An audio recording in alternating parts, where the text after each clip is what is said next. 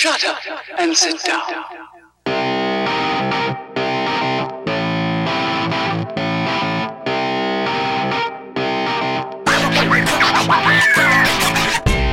Welcome back. It's the Limited Upside Podcast. I'm really happy to be here. Mike, how are you doing today? Yeah, I'm doing okay. Would have been doing a little better if my favorite team could beat the second worst team in the NBA. Ew, man. Off a back-to-back. Mike, your Wizards lost the night after an impressive, for the best win of their season, they had the worst loss of their season. Yeah. But otherwise, I'm doing okay. You know, it's been an interesting NBA season. We're a month in now. Yeah. And the storylines are starting to develop everywhere except the Eastern Conference, right, which is still a big mess of nothing. It's a slog. Like you said, the Eastern Conference is it's a top team, it's the worst team, and then kind of every other team is really close. So I think the best way for me to present this question to you, Mike, and we had chatted about this, I don't know, for like a couple weeks now because you're such a diehard Wizards guy. I love the Sixers. These are things we can't help. But who's the second best team in the Eastern Conference? We know who the best team is. The Cavs are the best team. If the record says they're tied with the Pacers right now, maybe, but they're the best team in the East. They're likely going to represent the East. Who are they going to play in the Eastern Conference Finals? Who's that second best team in the East right now? Man, that is a tough question. I will stump for the Toronto Raptors right now. Oh, please. I will stump for the Raptors. You know, I don't know if they can keep this up, but right now I think they're number 2. I think they've got the best guard in the East right now in Kyle Lowry. Oh, okay. Who else is in the competition there? As I think about that, it's probably not even close. Yeah, he's the best guard in the East right now. I think him or Jimmy Butler. I think those are the only really two choices, and I would take Kyle Lowry.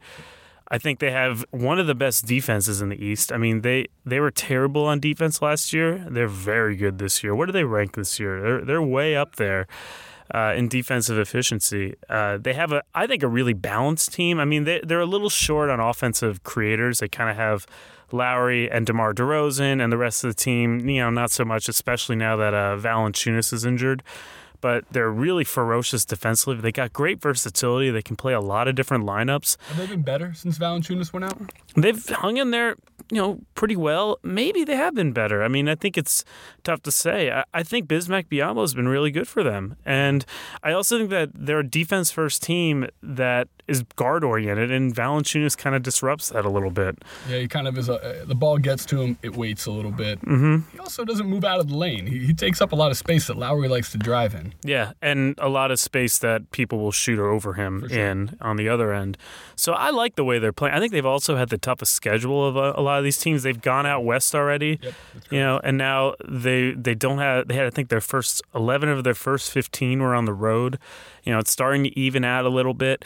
The big question, though, is if Kyle Lowry, skinny Kyle Lowry. Can I talk about that for 1 second? Yes. I've been watching Kyle Lowry play since high school, since his Philadelphia high school days. I didn't recognize him when the Sixers played him 2 weeks ago, 3 weeks ago, whatever it was. It was a completely different person. He looks taller. He looks like a taller human because he's thinner. Right. He's a significantly quicker basketball player. Yeah, and he was pretty good already. He was really good. And now I think you're right. He probably is the best guard as I look at it in the Eastern Conference right now, and that competition is slim. Right. I don't even think there's any other people I would really mention two-way in the same breath as him in the Eastern Conference right now, other than Jimmy Butler, but that's a totally different type of player. Right. I mean, John Wall was the best guard in the East last year, but he has not played well to start the year. Did so. you get booed at home last night? Not really. Okay. I was Lakers fans booing him, I the think. Worst. Yeah, I think that's what it was, too. Yeah, I think so, too. I was at a weird sports moment last night, too. I went to the Islanders-Rangers game, quick aside. It was the first time I've ever been at a game that was 50-50, not a bowl game. It was the Rose Bowl years ago, the TCU-Wisconsin game. That was half red, half purple. Yeah. Everyone was in blue last night, and I had no idea who was for who. It was really weird, bizarre, but the best atmosphere I've ever been at the Barclays Center. Well, that's good. Sorry, Nets fans. That's Even good. better than the playoff game a couple years ago against the Bulls. That's good. So I like Toronto right now, I think, as the team. Okay. They can do a lot. They can play a lot of different ways. I like when they play Joseph and Lowry together. They can do that. Mm-hmm. They can go small with Carroll at the 4. You like Casey a coach? I think Casey's a pretty good coach. You know, he's not a great coach, but I think he's better than he was last year now that he has a team that's more in his image. You know, because you think about what they lost a lot of scoring last year, and, you know, they replaced it with defense. So right now I'd say they're number 2. It's tough. So let me tell you, audience here, 2 days ago, or this actually may have been yesterday when I took this note, Mike said in conversation it was Miami. Miami was the second. Yeah. Tell me why it's not Miami, Mike. Yeah, I don't know. I think they had a tough result against Boston earlier in the week. I looked at their schedule; it's very home heavy, so they haven't really beaten anyone particularly of note. 8-3 at home, 2-3 on the road. Right. So they played a lot of home games. They haven't beaten anyone of note. I like their. Raptors are 8-5 on the road. They've already played 13 road games. 13 road games, 4-2 at home. That's pretty crazy. Yeah. I realize that. And then I thought about it too with Miami. There's a lot I like about them, and I just kind of love their setup. I love Justice Winslow, as we talked about last time. But who is their best player right now? That's a good question. And I think the obvious answer is Chris Bosh. He's still very good. But then why is it that Miami's best lineup doesn't have him in? So when you say best lineup, you're going by the hard numbers. The ones that say they're plus, minus, or efficiencies, whatever. Say that they're best when Bosh isn't playing. They're best when Winslow replaces Bosh and they play Deng at the 4. Yep. That is now these. At 5. Tell us what's that? Whiteside, Goran Dragic, and Wade. Basically, their starting lineup without them, about strategically deployed at certain times, as are all of Miami's lineups. So I'm not. Almost like Spoelstra is a good defensive coordinator. Yeah. Right? That's kind of his niche it's being played out more and more when sort of his Peyton Manning, that guru who kind of just ran the team offensively, LeBron, is gone, and you really see that the benefits of his coaching is a defense. I think you're right. That small lineup's pretty tenacious, and Winslow really brings it. I like guys who take pride in the next matchups coming that week to say that, on Thursday or on Friday we have the Thunder and I can't wait to guard these guys. I love that. Usually it's the opposite. Like, I can't wait to go to that city. Used to score a lot of points when I played there in high school or in those gyms, whatever it may be. It's all about scoring. And Winslow, I think you're right. He has that inverse mentality of stopping people. And that's important because at this point, Wade and Dragic aren't guys who stop people. Whiteside stops a lot of people. I've been very impressed with Whiteside. Yeah. I've thought him a lot. He's a little polarizing. What he gives you and what he doesn't give you. Mike, I really like Whiteside. I don't see much of a difference between, or I should say, I think I like him even more than Gobert. Ooh, I don't agree with that. But I like him even more than Gobert. Tell me this about the Miami. If we're saying Miami versus Toronto, say those are the 2 and 3 teams. I don't think they are. And we'll tell you. Who do you think you are? Well, I'll just get right into it then. If we're going to say that there are, 1, 2, 3, 4, 5 teams we could discuss about being the second. Oh, I think that there might be more than 5. I'll tell you there's 5. Right? Okay. In my opinion, right? We talked about Toronto and Miami. I think Chicago, Atlanta, and Indiana can also get in that conversation. And I think Indiana is the second best team in the East right now because they have the second best player in the East right now. Yeah, maybe the best. Playing the best currently, but I would say he is the second best player in the East. And watching Paul George last night, granted the Clippers, I should say we're recording this on Thursday, as we usually do here. It's Thursday, December 3rd. So I'll say this, watching him last night against the Clippers, he has like a mental edge right now. He's playing with this like I missed a year and I'm making it all up right now. Yeah. Defensively, offensively, and it carries over to his teammates. The Pacers are playing with tremendous confidence. And they were a beaten down team last year. They played like a team who had kind of been close to the top, saw what it looked like, fallen very far down, lost their best player. They were on the heels of a reboot. Yeah, well, they did reboot. Kind of, but then it comes back into it. It's like, well, their 2 best players are still their point guard, Paul George. I'm sorry, still their small forward, Paul George, and their point guard. George Hill, though. I mean, George Hill is a pretty good player, but that also is why I'm still not sure about them. I mean, it still doesn't really make sense when you look at the talent on their roster. They're so well coached, super well coached. That's been a constant for the last 4 or 5 years. Yeah, Frank Vogel makes chicken salad out of almost anything. This team, I was very skeptical of them when they went small because I just didn't think that they had enough on the wing, up front with shooting. It looked like a rushed job to me. But what they ended up figuring out is that, and I also was very concerned about George playing the 4. As I wrote, I think early in the preseason, I think he was complaining. Yeah, he didn't want to do it. It's just a different job. You're taking a great wing player and making him a 4. I think even in the small ball area, there's a difference between the 3 and the 4.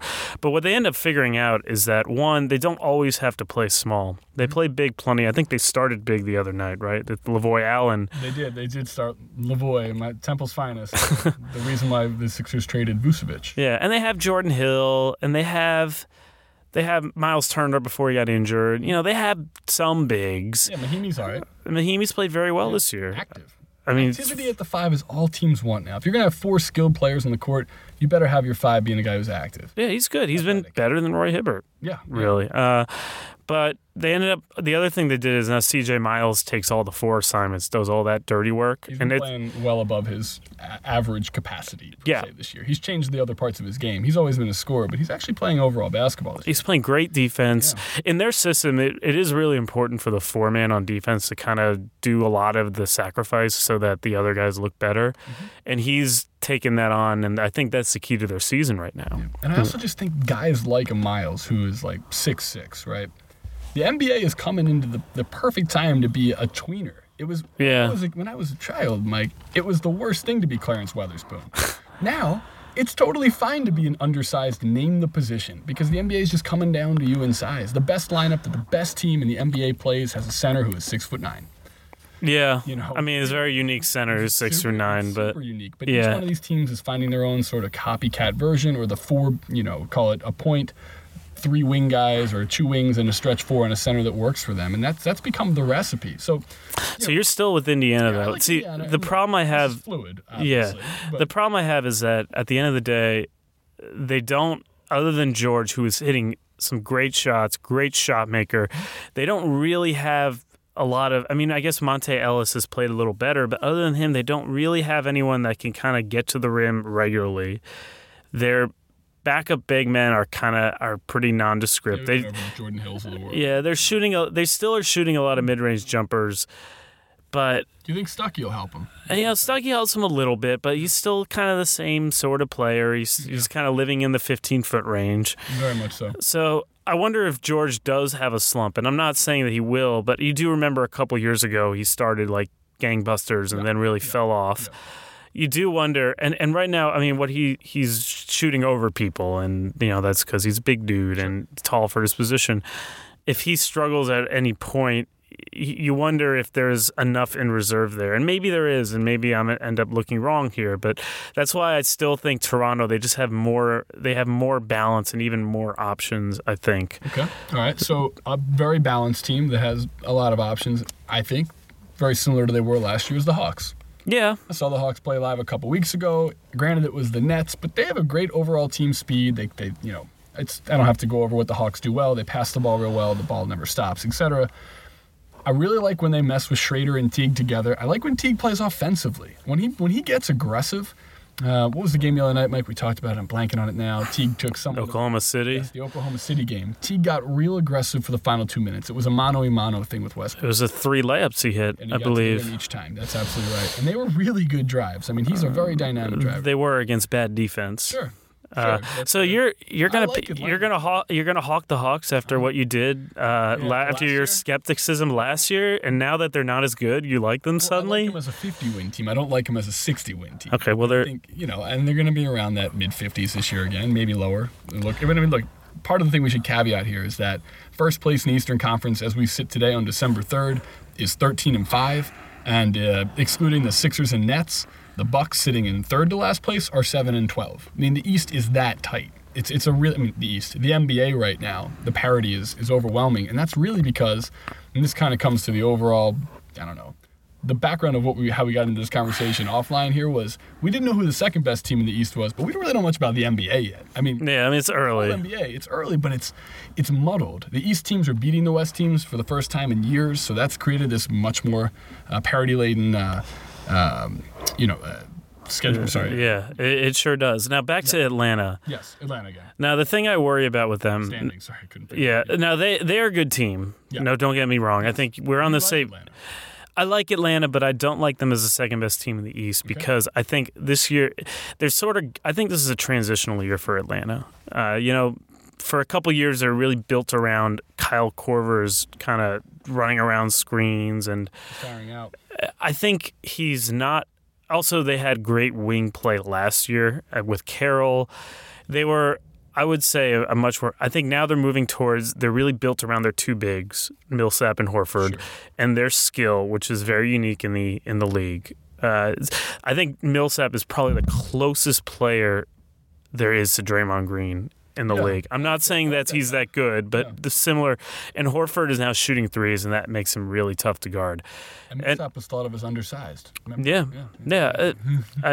absolutely. Yeah. Imagine if he was a 5, he played more 5 for them, and they kind of don't do that. Yeah. The thing, though, is I just think their wings are not where they were last year. Korver is not an upgrade by any means. Yeah, and Cephalosha is a good guy behind a Carroll, but maybe not as good when you put him in there with Carroll, and then there's the backup to the backup. Yep. And I just think Korver is, he's coming off-season surgery. He's 34.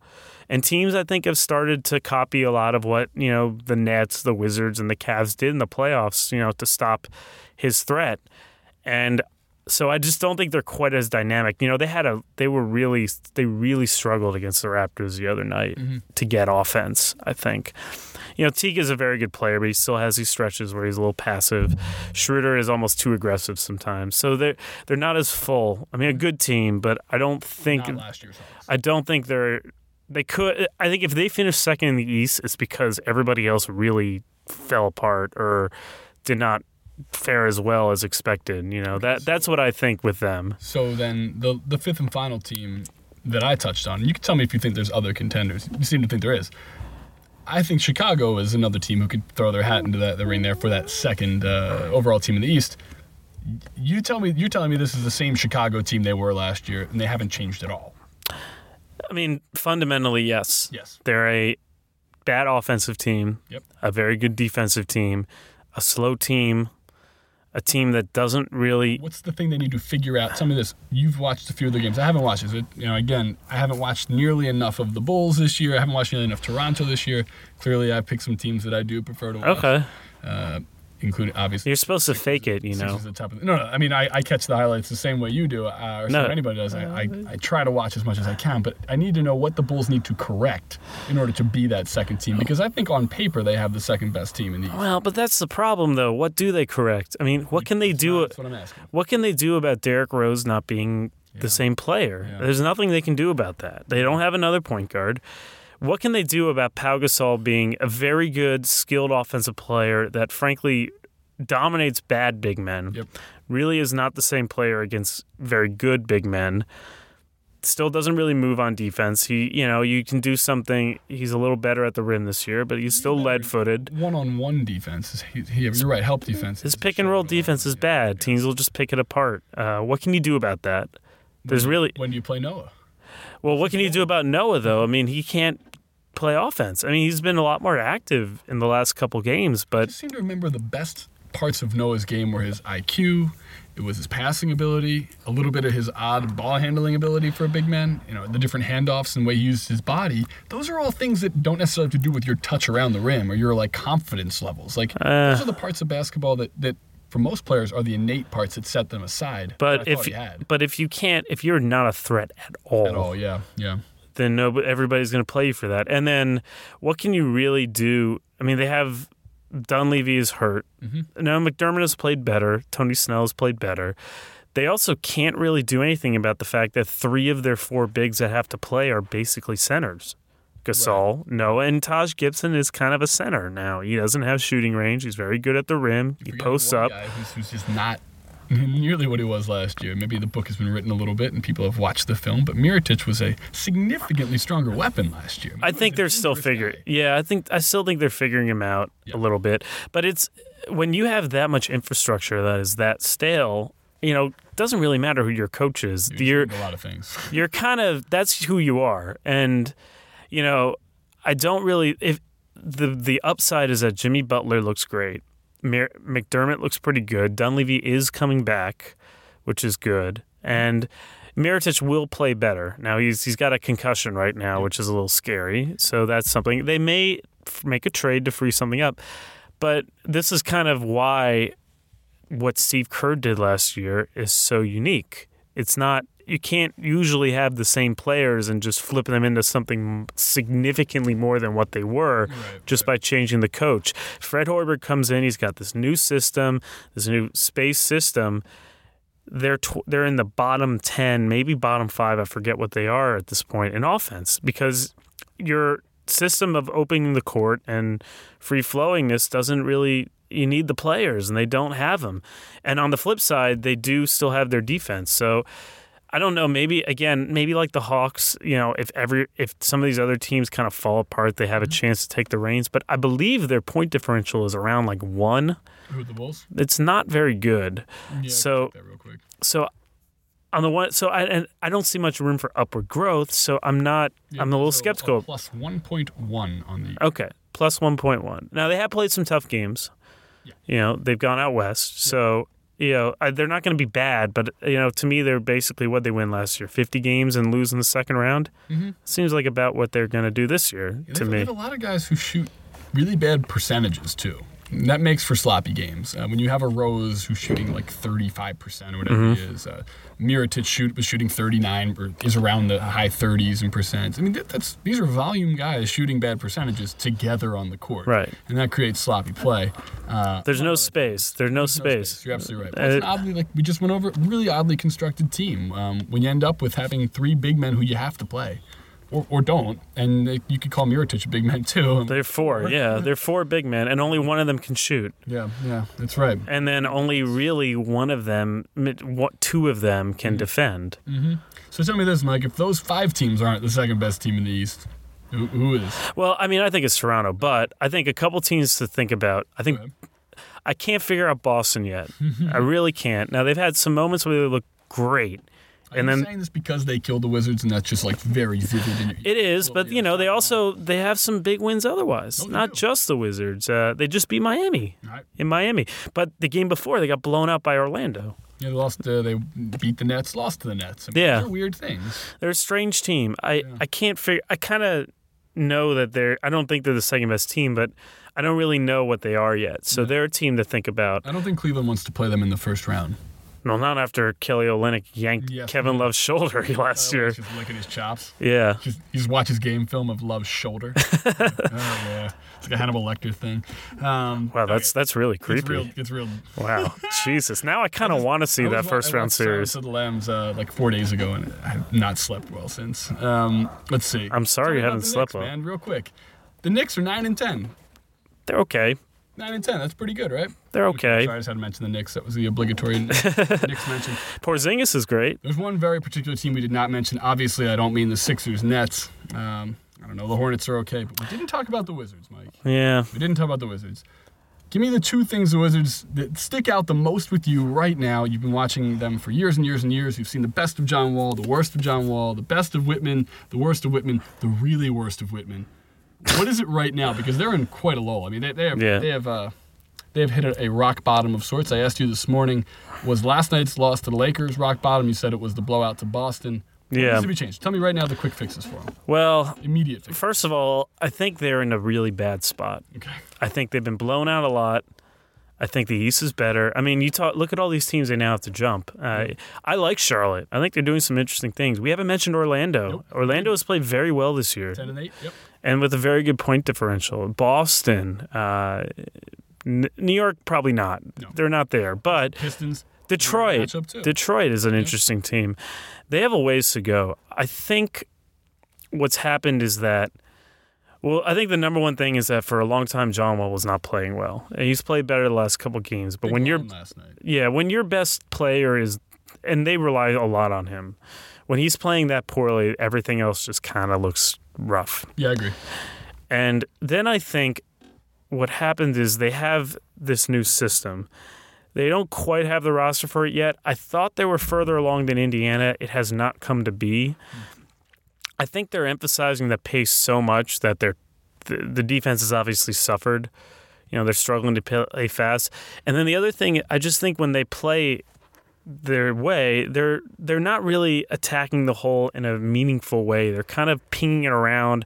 So teams are kind of just throwing a force field in the perimeter and just leaving the guys who they know can't beat them. The Otto Porter, who's shooting 28% from 3, they know that they can close hard to Dudley and that he can't really beat them off the dribble. The Sessionses, the Garrett Temples, they swarm Beal, and kind of Wall, I think, is just so out of control a lot. He's turning the ball over a lot. The team in general is turning the ball over a lot. They just don't have... Otto Porter is shooting 44% from the field and 26% from three. And not only that, 26% on wide open threes.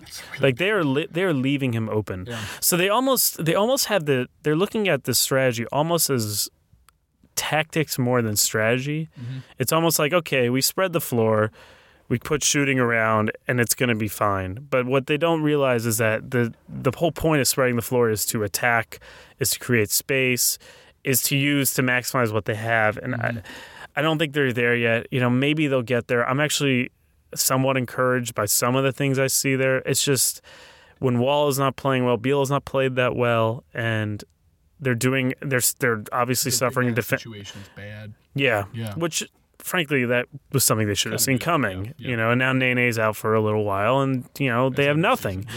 Yep. So that was something they should have seen coming. And they Sixers Bradley Beal for Noel. Oh no. Okay. All right. Well, I had to offer that. No.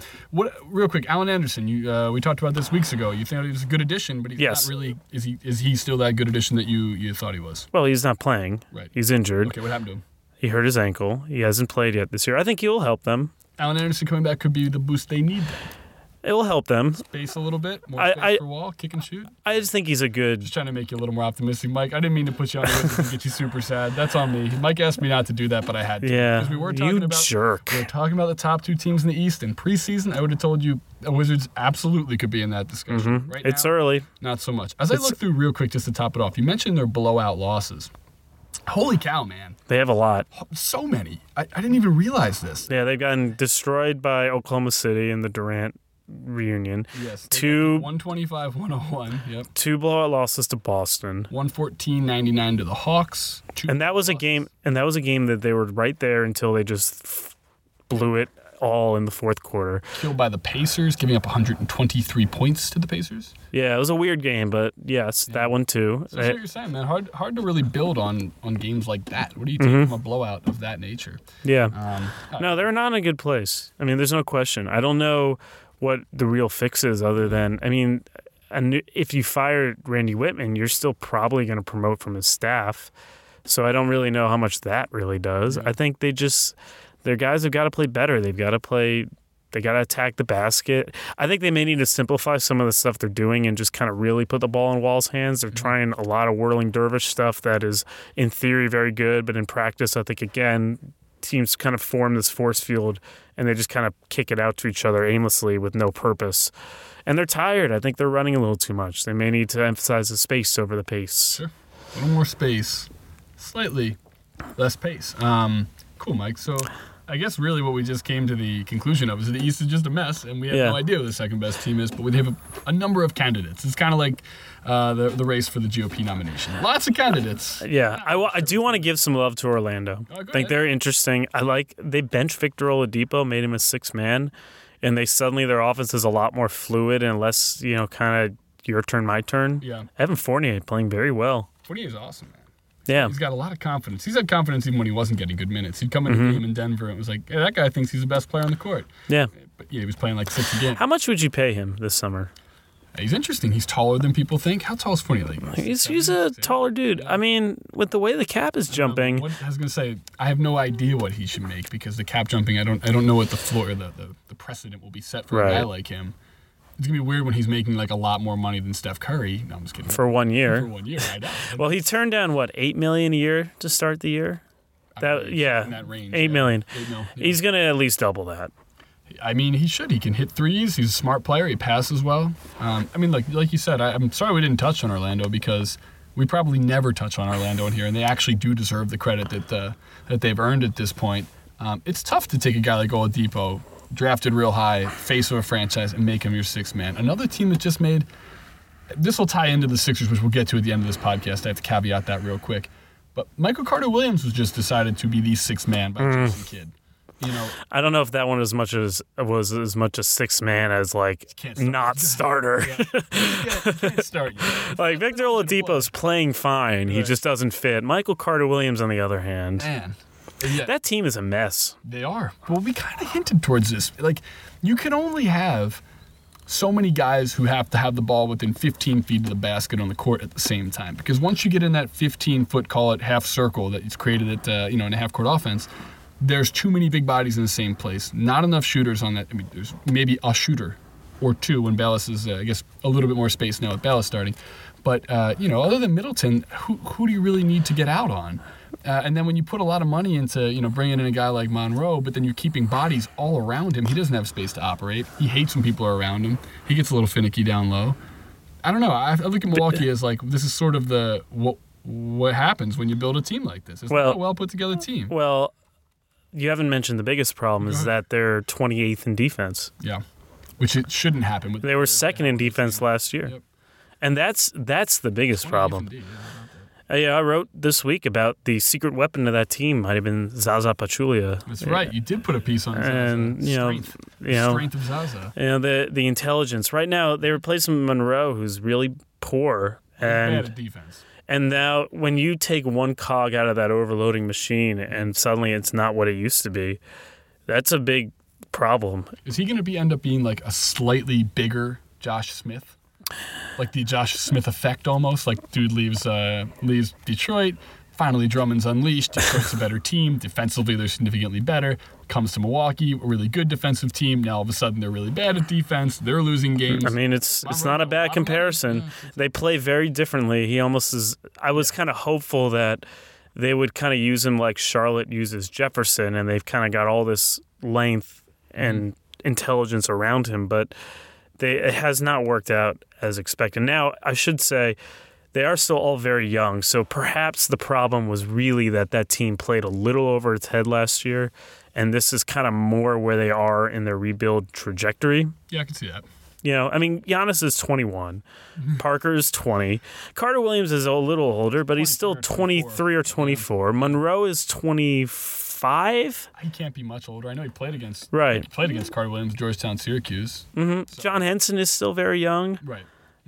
Middleton is 25, I believe. And then tell me this, then maybe a team gets complacent, falls into 28th in defense because they have so many young guys who aren't necessarily, who can't sense when it's happening. I think that's such a big thing with veteran teams is that you don't see a lot of trends with veteran teams. Like, for 3 weeks now they've been doing this bad. You're not. And part of that is the more veteran-laden teams in the NBA also happen to have the best coaches, systems, etc. Yeah. Spurs, whatever you call it. But the Bucks' problem isn't a system issue, is it? No, I'm not saying it's a system. The leadership there isn't saying, like, hey, guys, we got to really – maybe we're not scoring enough points right now, and they're not. But we can absolutely play better defense. We have a full team of guys with 7-foot wingspans. It should be hard to score. Right. And I think that's a good point, too, because they did lose Zaza. They lost Jared Dudley. Those were the vets for them. And they really kind of gave them up for nothing. Yep. They got – actually – not only kind of, they did get nothing. They got 2 picks they'll never receive. That's crazy. And they never replaced them. And now, in Jared's case, you have Parker coming back. Maybe his minutes will be cut. Zaza's case, I guess you have Monroe and you have Henson. But why they had 1 year left on their deals, both of them. Like, why couldn't you keep them around? And we haven't even talked about going back to what may be ultimately the original sin, which is the Brandon Knight trade, which I thought I liked at the time, but has not worked out for them in any way. You've 360'd on, or 180'd on me here. I said 360 would get you back to where you started. I was going to say, I will 360 eventually. I'll be proven right. I'm in the process of 360ing. That's right. You've 180'd on me here, though, Mike. When the trade first happened, the Sixers were really dumb. I'm sorry, this is even before that. You liked the Knight trade for them. You didn't think he was really the type of player that could excel as a starter, be an offensive threat. I don't know. I'm not going to put words in your mouth. I didn't think the fit was right in Milwaukee. Okay. Let's just put it that way. Then you did like the trade for Michael Carter Williams. You thought the Sixers made a mistake in getting rid of him. And look, plenty of time to be to write the script on these guys' careers. But it would appear that, and I'm not saying the Sixers made the right move, but Milwaukee may have made the wrong move. Well, I think we don't really know what our picks are going to turn into. They overthought it a little bit, maybe. I think they looked at it and they said, we don't want to pay Brandon Knight $15 million and Chris Middleton $15 million, or whatever the number that Chris Middleton has. We have to pick one. And I mean, I would probably agree that Chris Middleton is the more important player of the two. To pick one, then? That's the thing. Did they really have to pick them? Oklahoma City Thunder this and decide about something they didn't have to decide? Right. And I think they also thought, okay, we got to save that money for a big man. Right. And they got Greg Monroe, which, again, that has not worked out yet. Right. So theoretically, you could have kept both and just kept Henson, and that would have been better. You almost wonder if they overthought that a little bit. Yeah. And they had the Larry Sanders fiasco too, right? I mean, Right. That also, they did have to change the trajectory of how they kind of comprise their team. And I believe they're still paying him, so are. I think that is also a factor. That's a good point. And so, and we could say that Knight has worked out in Phoenix, although their team is, they're like 8-11 right now. But Knight and Bledsoe have been really good together. Yeah. Cool. So that's most of the Eastern Conference we touched on. Now, there's one team that obviously we have to talk about because they won. They won, and it was a really special moment. I need like 5 minutes to just say how proud I am of Philadelphia for not screwing up Kobe's final game in Philadelphia, for showing him the love he deserved. Mike, I've told you this before. I watched him play in high school. In my high school's gym, he beat us in overtime. I was in 3rd grade. It was something like the whole town was like, "Hey, you got to come see this guy play." And I remember watching him PIAA state championships. Did you ever play against him? So I never did. I was in 3rd grade when he was in senior. Oh, that's no excuse. You could have totally played against him. I may have challenged him. No, but yeah. But Lower Marion I played against all the time. They're just in the Central League with us. So, having said that, whatever. So, no, I want to hear more about your playing career. No, please, I really do. And it's over. That was it. Was there ever anyone on Lower Marion that was like as good, not as good as Kobe, but still like a star player? So Kobe was kind of came through, and he was the outlier in what they usually produce. No, Lower Marion is a very good high school basketball program. They routinely compete to win the state championship with programs like Chester, who are putting NBA players out there. Right, Chester is where Tyreek Evans went there. Tyreek Evans is from Chester. Okay. Went to American Christian Academy, I believe. Okay. Jameer Nelson went to Chester. Yes, that's right. Rondé Hollis Jefferson went to Chester. It's one of the best basketball programs in the country. You'll see them routinely in the top 20, 15, whatever. And it's a poor school, man. It's a poor public high school. And basketball is one of the best ways out of Chester, Pennsylvania, much like a lot of places around the country. But that's not Lower Marion. I mean, let's not get this. I was going to say Lower Marion is very different. Kobe's from a nice area, but they have a great basketball program. And I'm blanking on the head coach's name, but he's run a program there for a number of years. They've never had another NBA type guy like Kobe come through, though. What did you think of them wheeling out the coach and the jersey? I liked it, man. I thought, like I said, if the Sixers did it right, and they've had a checkered past with Kobe. When the Lakers beat the Sixers in the NBA Finals, Kobe said some stuff that he probably regrets about his allegiance to the city. He's always been, and I've always respected this, Rasheed Wallace and Kobe Bryant are two people from Philadelphia who wear the other Philadelphia sports team's gear publicly. I've always liked that. I like when the many city do that. Who rep the city they're from, because it just shows a little bit of who they actually are.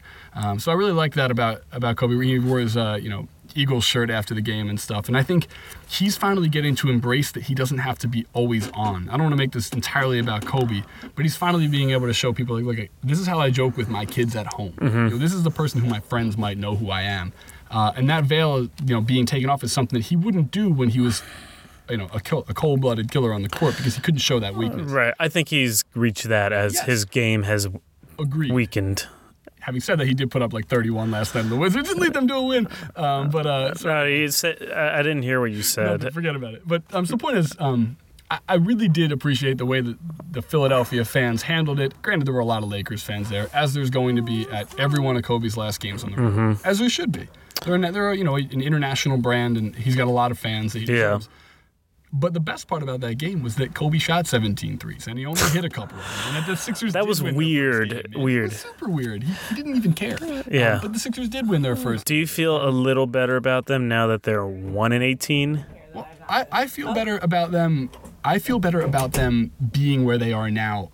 They're playing harder. Their defense is significantly better over the last 5 games that they've taken a lead in the fourth quarter in all of them. That's the thing. They're right there, and they are. They've been there. What young teams do is they find ways to lose close games, and what good veteran teams do is they find ways to win them. So look, I don't want the Sixers to win these games, but I want them to know what it feels like to win a couple of them. and to know what it feels like to kind of feel confidence. The way they celebrated as the final minutes kind of went down in that, like 13, 14, whatever point win, it was like, I remember coaching my AAU kids, when they were winning, they were so happy. And there's this spark of like, oh, I want to feel that more and more. And then you rotate to where the Sixers are, which is that they were losing so much that they were so depressed, and you could see it. Jahlil Okafor's actions off the court are that of someone who is not happy with what they're doing on a day-to-day career. Yeah, I mean, you see people get in bar fights and drink too much who hate their desk jobs, not guys who play in the NBA. Yeah, well, that's a whole big situation we don't know a lot about. I'm not going to get into that. Now, speaking of being happy, you were very despondent, I would say, a couple days ago before this win. You seem a lot happier now. Yeah. Are you still, you said something to me along the lines of this is the lowest you felt as a Sixers fan. Yeah. And you are, I assume your trust in the process is not very high right now. All right, so this was posed to me by Elena, one of our editors here at SB Nation. She said, is this the lowest point in Sixers history? And I had to think, and I had to go home and think about it, because even answering it right there didn't feel right as we were talking about it. I was like, there's more to this. I know there's more to this. Right. It's not the lowest point, and here's why. I do still trust in the process of this because it is a singular person's direction. It's Hinkie's direction. Ownership behind him. When the lowest point in Sixers history, and there have been a lot in my lifetime, I'm not even going to get into the 70s teams that were really bad. Okay. That's right. They would be setting their own record. They'd be breaking their own record. Breaking their own record. Which is kind of nice in a way. But anyhow, the things... Nice, huh? Yeah, it's interesting. Putting a little bow on it, man. That after 40 years, we're still the same. So I see you're going to celebrate when they go 8-74.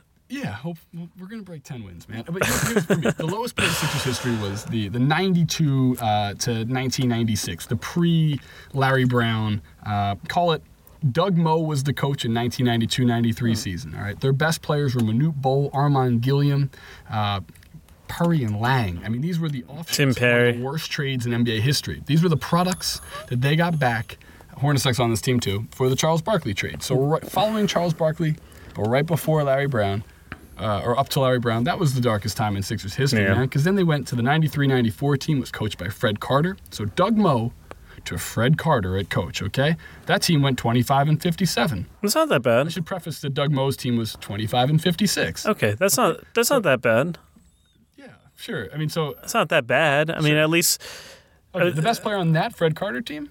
Your number one draft pick. Sharon Wright. No. Oh, Sean Bradley. Yeah, that's right. Year for Sharon Wright. Yeah, that's right. Sixers fans get truly stoked by the 24-58 John Lucas-led team, whose best players were Sharon Wright and Clarence Weatherspoon, who combined to weigh about 600 pounds and be about 7 feet So you really think, okay. Wait, one more. Let me finish it off. All right, fine. The next year, so that was Doug Moe to Fred Carter to John Lucas to Johnny Davis, who you probably know, but no one else even listening to this podcast knows who that is. He's an assistant coach who's coached for a long time. He coached the Sixers. I think he may have coached Orlando at one point, too. He did, yes. Okay, cool. That Johnny Davis team was absolutely terrible, okay? And that went into the Larry Brown 97 team. So that was the darkest time in Sixers history. Okay, but at least you had elite talent with Iverson and Stackhouse. After that. Yeah, right. Stackhouse was Johnny Davis team. Yeah, but that's what he yielded. Yeah. You don't think that where they're at right now, they've got, what do they have, honestly? They have Okafor, who's a big question mark right now. Noel has played very poorly this year. I know he's been injured, but that fit doesn't work. What do you have? Well, I think that, first off, for Noel, setting your expectation of what you want from him is important. If you're a coaching staff and you want him to keep trying in the game, to learn how to shoot his jump shot and attack the rim with his left hand, it's going to look horrible. He's just not there yet. But the problem is he doesn't look any better than last year. He looks a lot worse. And, well, he's trying to do a lot more, which I think it was a much more simplistic approach for him last year. That might be true, but this does remind me a little bit of what happened to, and you're going to think this is a sad comparison, this reminds me a little bit of what happened to MCW between his first and second years.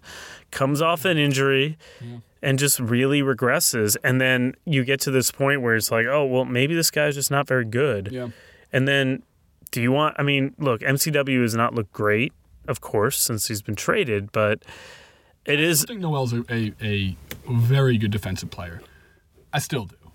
When he's a 5, he is. Yeah, I think you're talking about the fit with Okafor is more the issue than actually individually Okafor and Noel. Right. The problem is that they each have completely opposite sides of one's left side of the brain, the other's right side of the brain. It's really as yin and yang as offense and defense because neither one can do the other. You're not concerned that they're already making it a priority to split them up? No, I'm not entirely because part of this is that the assets the Sixers currently have, and we don't know what they are. We don't know what Saric is going to be like in the NBA. We don't know what Joel Embiid's going to be like in the NBA. But chances are there's no way all four of them, if they ever are all playing for the Sixers, can be on the court at the same time. So possible. No, I was joking. Chances are, obviously, you're not going to have 3 7-footers and a 6'10" guy on the court. But I think Jaleel could run point. I mean, he'd love to. I'm sure. Yeah, that'd be interesting. What would a Noel Jaleel pick and roll look like? It would be awful. I kind of want to see it. I'm not gonna lie. Yeah, and they have their picks, I guess. But we have our pick, and then obviously to put a bow on that, the bittersweet thing is to beat the Lakers. It's the only team in the NBA we can't beat. Yeah, we need their pick badly. Right, but it does convey to unprotected if they don't get it this year. Next year. Yeah. Yes. But So the Lakers are going to be much better next year because Kobe will be gone. They'll have That's some true. free agents. They'll have another really good draft pick. If we don't get the pick, it'll be a top 3 one. That's true. They could have Ben Simmons. They could have a dude who's putting up 45, 15, 8, 4, and 5 in college games in 30 That's minutes. true. Now, here's my question. The thing I don't like about what they're doing is not the idea of like, okay, we know we need to get anywhere, we need elite talent. Yeah. To get elite talent, we've got to give ourselves a lot of chances to get elite talent, whatever. Mm-hmm. I think they've mismanaged spots like 7 through 12 on their roster. And I don't think it's necessarily just getting guys who are quote unquote vets, but I think you need to be able to retain guys like a KJ McDaniels, eventually like a Robert Covington, even the other guy I think about a lot, and I don't think they could have gotten Ish Smith. The other guy I think a lot is like these free agent signings of these young guys. You look at what Portland is doing, for example. Mm-hmm. That's a team that is very low payroll. What's their GM's name? Neil Olshey. Yeah, Neil's really good. But they signed some guys. They got some interesting players that can bridge the gap, like Aminu, like Mo Harkless, like Mason Plumlee, like rotational NBA players, though. But that's exactly the point, though, is that those guys are going to make Portland. I don't know where Portland is in the league right now. No. Portland's not going to be drafting in the top 5. That's maybe, but I don't think it's because they signed Aminu and Mason Plumlee. I think it's because they have Damian Lillard. But you think they're not? You think they're not going to be drafting in the top 5 because they have Damian Lillard because he's good. It makes them too good. Right. Now, the Sixers do not have the problem of having a player as good as Damian Lillard, as silly as that sounds. Yes. If you signed – the other guy I think about is like a Will Barton. He's playing very well for Denver. They could have gotten him not them. Didn't he? Yeah. Yeah. And he's playing very well. I think he's signed to half the mid-level exception. There's no reason why you can't have these players in slots 7 through 12. You have some measure of competency. You have someone who you maybe can build around. It's not like... The thing is, they had Evan Turner, and they had Spencer Hawes, and they had Thad Young. They had guys who could keep them, just like Aminu and Plumlee, who could keep them winning 25 to 32 games a season. And are those guys good enough to do that? I mean, they were being good enough. That's true. It was actively happening, so Hinkie actively broke it up. I even think there's method to the madness of suspending Okafor for the 2 games that they did. The 2 games they did were the Knicks and Denver. Those are winnable potential games. You don't think it had anything to do with the second video that showed him? I think there's a lot to do with the second video, and I also think don't ever put it past Hinkie to strategically do something like that. I'm not saying that. Yeah, I'm not saying that. I don't see it. I look at it like this. The Sixers winning that one game was important for the kids on the team, for the young guys, because they have no veteran leadership whatsoever. And even a guy like Brett Brown's only coached in the league. This is his 3rd year. Right. He's never had anybody on his team, even veterans, to rub off on him, really. Right. It's a very weird dynamic. Yeah. Back to the point, I just think if they had some of these guys, their core assets would look better. Yeah. They could at least, those guys could at least show some promise. You probably aren't winning that many games. The common Sixers fan refrain is like, oh, you want guys that'll help you win 30 games. Like, that's exactly what we don't want. But I don't think that would happen. I don't know, man. It looks like every team in the East is on pace to win like 30 to 40 games this year. Right. Do you think that if they had, if you just plop Thad Young back on that team, how many wins do you think that team like would? 3 or 4 wins right now. They would still be it's probably picking in the top 3. I mean, just we talked about this, the impact of a single guy, really, like a Covington. He's really helped this team. Robert Covington has brought their point differential, which is minus 10.9 on the year. I think maybe you mentioned this. Maybe it was like it's like minus 7 with him. Right. But that's still like 3.5, 4 points because of one very replacement level guy. A guy like Thad Young, who's a little bit, is actually a pretty good player. And obviously a type of guy on a team like this Sixers team who would probably feast around the rim with all those misses. He would help them a lot. But like if Nick Stauskas was just shooting at the base level of his ability right now, they'd have another win. There's a lot of things that have contributed to them being. But is Nick Stauskas not shooting at the base level of his ability because he's mentally he's not there. He's not. No, I agree.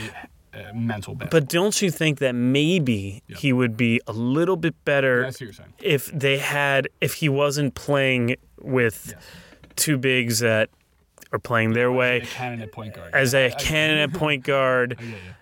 Someone who actually knew what they were doing maybe would enhance the assets they have. That's all I'm saying. And I think there's a middle ground where they can do that and still not sacrifice their high draft positions. Or even going after any of the free agents in last class. There were plenty of good role player veterans in the last free agent class. They all went to various places around the league. Even if they won't go to Philly. And I think the problem now is nobody will go to Philly. It's just even extending the ability to say, like, hey, fans, look, we are trying to add people. Yeah. Look, other players on our team. See, we are trying to add teammates for you, that aren't going to be 18 or 19 years old. Right. And even just like, why couldn't they? I mean, I guess Jason Thompson's playing bad, but they could have kept him. They didn't need that trade. Yeah, we got rid of Thompson and Landry as well. Landry is injured. Okay. Yeah.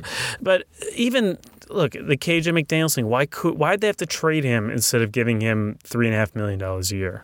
Yeah, it makes no sense. I don't get that. When we were below the floor and had to play the difference anyhow. Yeah, no, man. I think it sends a bad message. That's all. That's my criticism. I think totally what they're eventually going for, it could get flipped with better luck with Ben Simmons. Suddenly, it's a whole new game. Yeah. But this draft coming up is, and I've probably said this for years now, but just due to the nature of where they're at, how the time is kind of elapsed and where they're at, like we just talked about. They aren't any further along. They are actually further back than they were when this whole tanking process, whatever thing started.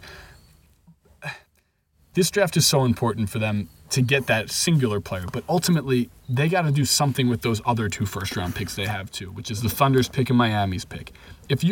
Two picks that'll probably be not that great. I mean, 2 picks that are going to be in the low 20s, high teens at best. Yeah. But still, those are the positions that good teams pick players that help them get better. And we never do that. And when I say we, I mean the Sixers never do that. They never pick, and Hinkie has not developed players right now, and he hasn't necessarily made the best draft selections either. We don't have to even get into the Porzingis thing. But the idea is that the book has not been written, but the prelude right now reads like crap. Well, I would say that the teams that generally do get the most out of those late-round picks have the solid infrastructure to be able to enhance their skills. And I think that is they kind of go hand in hand. Yeah. But enough. So that's the Sixers. Yeah. Going back to our original conversation, are you willing to put down on April 13th? Cleveland is 60 wins. Who is number 2 right there? And then in late May, who are they playing? Okay, Bulls with 55 wins is going to be the number 2. So you have Chicago. Bulls. Chicago Bulls is the second best team at the end of the day. Pacers right now. Bulls when the playoffs start. And then I think in the Eastern Conference Finals, they're also going to play the Bulls. I think the whole thing with the Eastern Conference is that I still like the Bulls' 5 best players, or best whatever, lineup, playing in the crazy madhouse on Madison, whatever it may be. And I think that Rose is playing as poorly as he possibly can right now. I think Dunleavy's going to help that whole situation out too. So Bulls. I think Bulls will get better. Yeah, Chicago's going to be the team playing them in the Eastern Conference Finals. And I think it's going to be a vicious series too. I'm kind of rooting for that. What do you like? I'm going to say Miami. Okay. Miami. In the conference finals. And I don't think they're going to have the second best record. I'm not quite sure who. Well, they better not have the 4th best record then. Yeah. Okay. 3rd best record. Okay, yeah, I'm going to go with Miami because I don't trust Lowry to stay healthy all year at this level. Yes. Yet I need to see it a little more. He might do it. Cool. But I think Toronto is going to rack up a ton of wins, and I think they might be the second best record. I think in the playoffs, I still like Miami as the team that advances to the conference finals. That was kind of my pick to start the year. And, yeah, you've been high on Miami. And I think that they're going to figure it out. Good. Cool. So, like we said, this is Thursday. You guys are going to be listening to this podcast on Friday, December 4th, or, the whereabouts of that time frame. Friday night, Mike, you got the Brow versus Braun. You got the Knicks versus Nets. You got Washington versus Phoenix. Yeah, the Bledsoe Wall Bowl. That's always entertaining. Bledsoe Wall Bowl. Yes, correct. You're right. That should be It's always an entertaining. Bledsoe always gets up for games against Wall. And it's always fun. You have the battle for the second best team in the state of Texas with Houston and Dallas, and we'll touch on Houston in a podcast 3 months from now when we actually know what they are, other than just being a coach-hating, firing, crappy team. Playing a little better now. Playing a little better, correct. Ty Lawson had his best game of the year the other night. The ghost of Ty Lawson. That's important. Comes to play a little hoops. Again, Mike, good deep dive into the Eastern Conference. I think this has been a Western Conference heavy, aside from the little Sixers, Wizards stuff that we interject, a Western Conference heavy pod, just because the West has been so dominant. So it's nice to kind of let these forgotten fan bases, your Pacers fan bases, your Miami Heat fan bases, because remember the Miami Heat they have a fan base. Okay. I see where I think I see where you're going with that. Are you saying that the Heat fans have a reputation for being fickle? Is that the joke? We'll see. We'll see if they make the playoffs this year. Okay. But anyhow, man, good to dive into the East. Plenty of more topics to discuss. Yeah, and we'll have more on the East on the site in the coming days. I think it's just people are still trying to figure out if this conference divide thing is really over, or if it's just a mirage. A lot of weird things do happen in November sometimes. And we've been pretty outspoken as SB Nation about the fixes to maybe the NBA playoffs, the NBA lottery, the conference realignment. So, like you said, plenty more of that content coming out in the next couple of days on SB Nation. Until then, though, as Mike's cell phone rings, what an amateur move. Until then, though, Mike, try to find us. You're Mike Prada, but what's your Twitter handle? Where can people? You can find me at Mike Prada SBN. We're also, if you have any questions you want us to address on future shows, you should hit me up. My name, Mike Prada, spelled like the Italian company, at sbnation.com. Send them along. We'll try to hit them. I'm at EpiBen, EPPY Ben, like the EpiPen, but with my first name. Find us on iTunes, the Limited Upside Podcast. Subscribe. Find us on SoundCloud. Subscribe to that. Check us out tomorrow when we're up on the site. Until next time, Limited Upside Podcast.